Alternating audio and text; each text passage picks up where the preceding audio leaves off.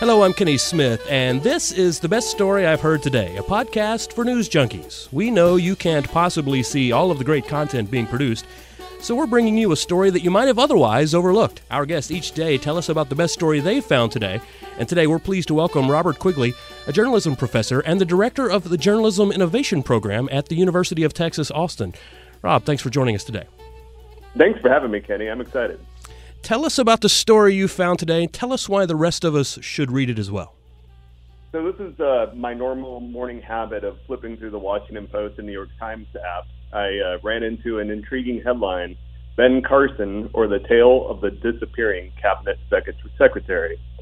And it intrigued me because I haven't heard anything about Ben Carson in a year, or very little anyway, and apparently no one else has either.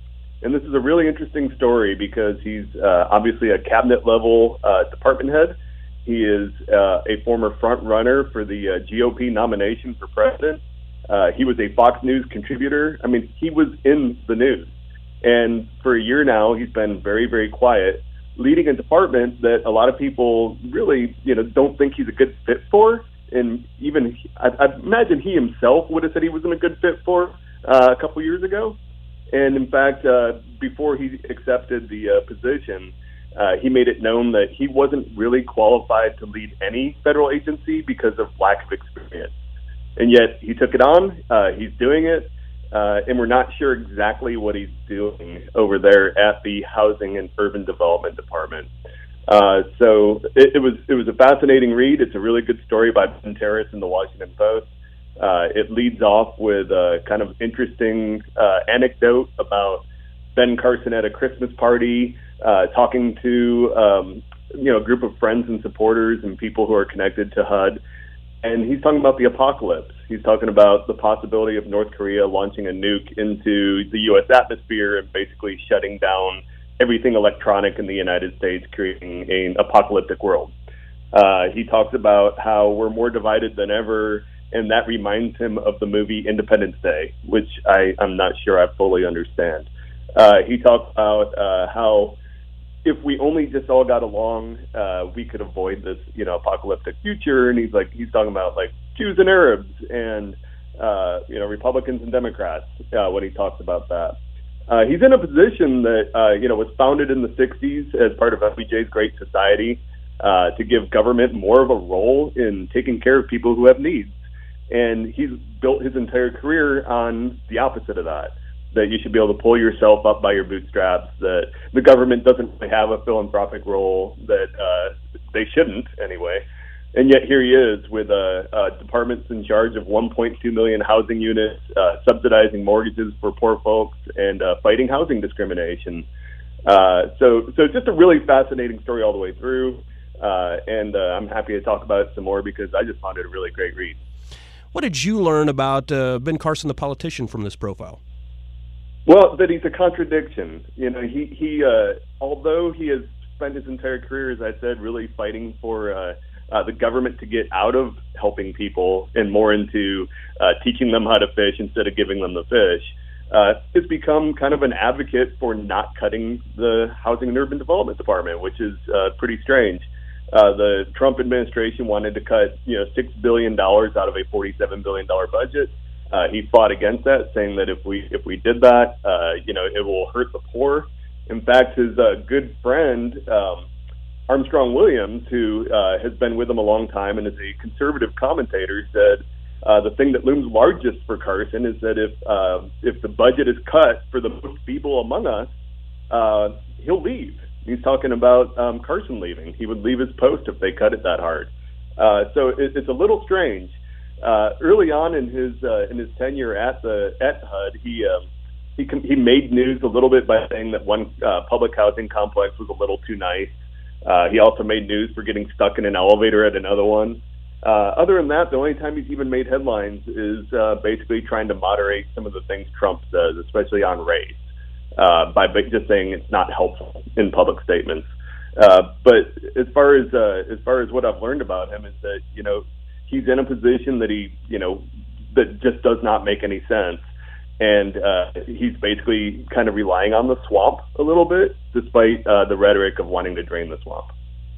In these contexts of positions and how a person fits or doesn't fit in them, I get a theme here that there might be somewhat of an evolution. Do you pick up on that as well in terms of the person who's leading an agency here?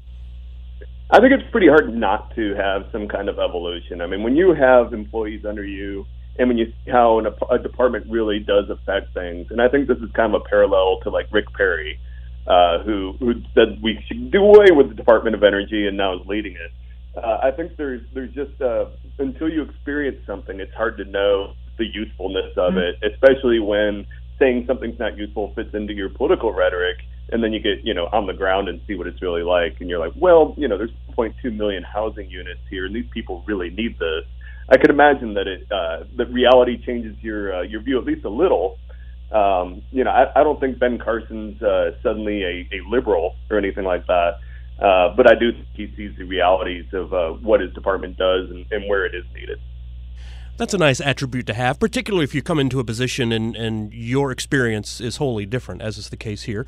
I want to talk very quickly, Robert, about your experience. You've been in front of a few journalism classrooms. I suspect you've probably taught about profile writing before.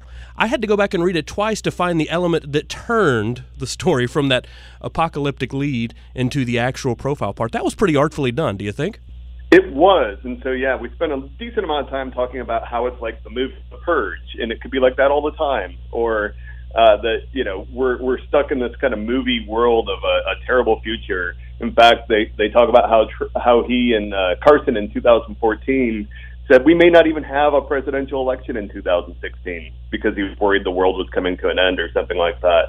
But then the way that the writer was able to transition that into more of a story about where he's at now is to talk about how now he is, in the power that he's in, he's using common sense, which is what he argued that he would use.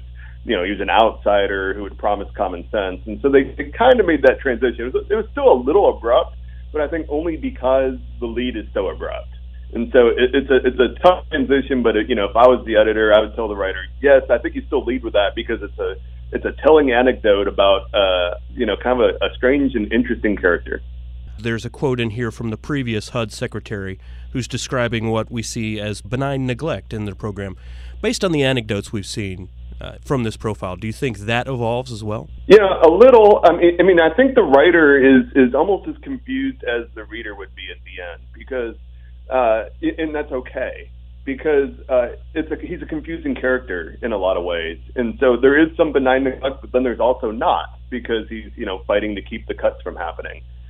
There's not an obvious direction. In fact, the writer at one point says it's unclear whether he's clearing out the chaos or causing it, and it really is unclear, and it's partly because he's a very quiet person.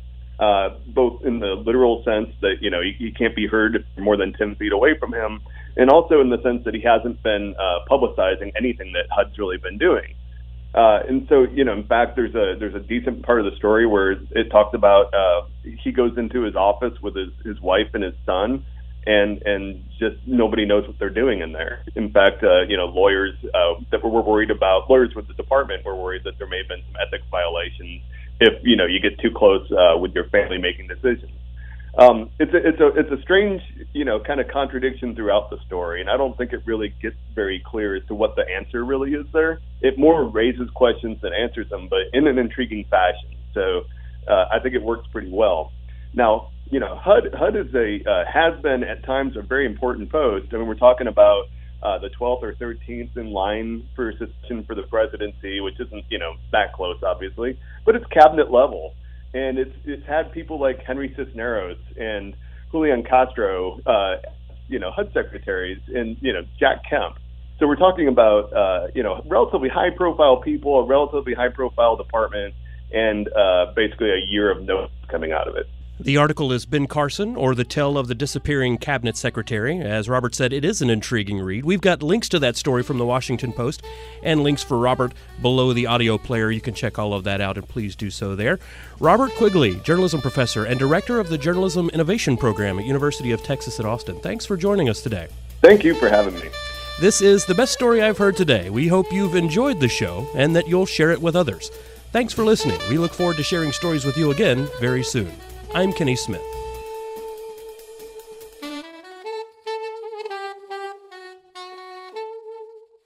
Hey, thanks again for listening to The Best Story I've Heard Today. And here's a bit more news for you. You can hear this show on our host site, podbean.com, but The Best Story I've Heard Today is also syndicated now on sites like Stitcher and Google Play. Just go to those sites and search The Best Story I've Heard Today. You can find us on podbean.com, on Stitcher, and on Google Play. The Best Story I've Heard Today.